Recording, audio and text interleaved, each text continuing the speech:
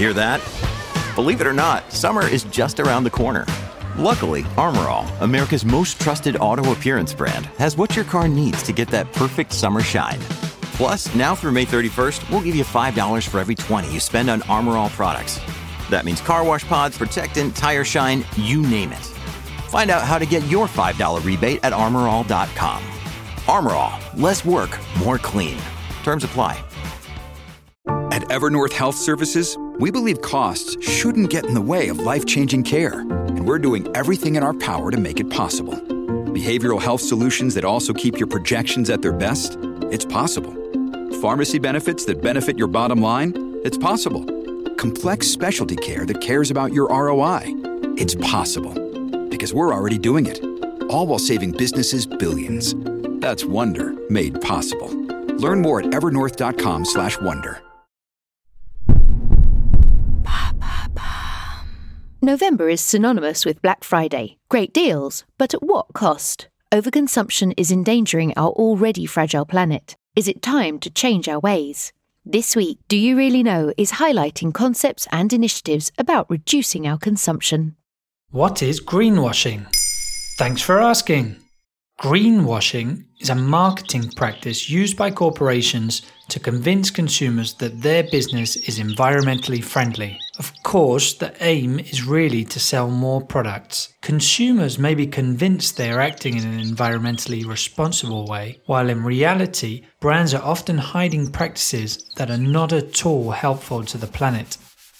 The term greenwashing first appeared at the start of the 1990s, around about the time mainstream Western society was becoming more aware of environmental issues. As soon as some kind of trend would appear, advertisers were lying in wait to capitalize. By the 2000s, ads using environmental claims were everywhere. So how would I know when a company is greenwashing then? Greenwashing is often very visually apparent. A product's packaging might change, or it could be the communication around the product. For example, the color green is used more. You see more flowers, trees, or animals. Sometimes brands are more explicit in boasting about their environmental performance, and that's in a way that a lot of people would see as being inappropriate. Their products, whether it be anything from cars to detergents, can turn out to actually be harmful. In those cases, it's borderline false advertising. In America, the Federal Trade Commission had to update its green guides in 2012, cracking down on greenwashing. Now brands have started using subtler tactics, making detection more difficult. Coffee is a perfect example, and many authors have criticized this kind of greenwashing. Well, I only ever use coffee pods, which I know I can recycle afterwards. Okay, so one of the world's best-known coffee brands has managed to engineer a luxury image for itself and also sell itself as being environmentally friendly. The reality is totally different, however. Actually, a documentary called The Green Lie was released in early 2019.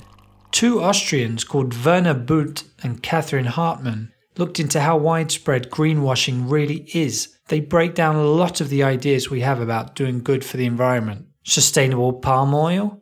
There's no such thing. Electric cars? There's nothing that environmentally friendly about them, really. My green energy provider? Green, but also nuclear. There are a number of consumer associations out there helping us to be more immune to greenwashing. Next time you're in the supermarket, try seeing things in black and white so you don't get blinded by all the green.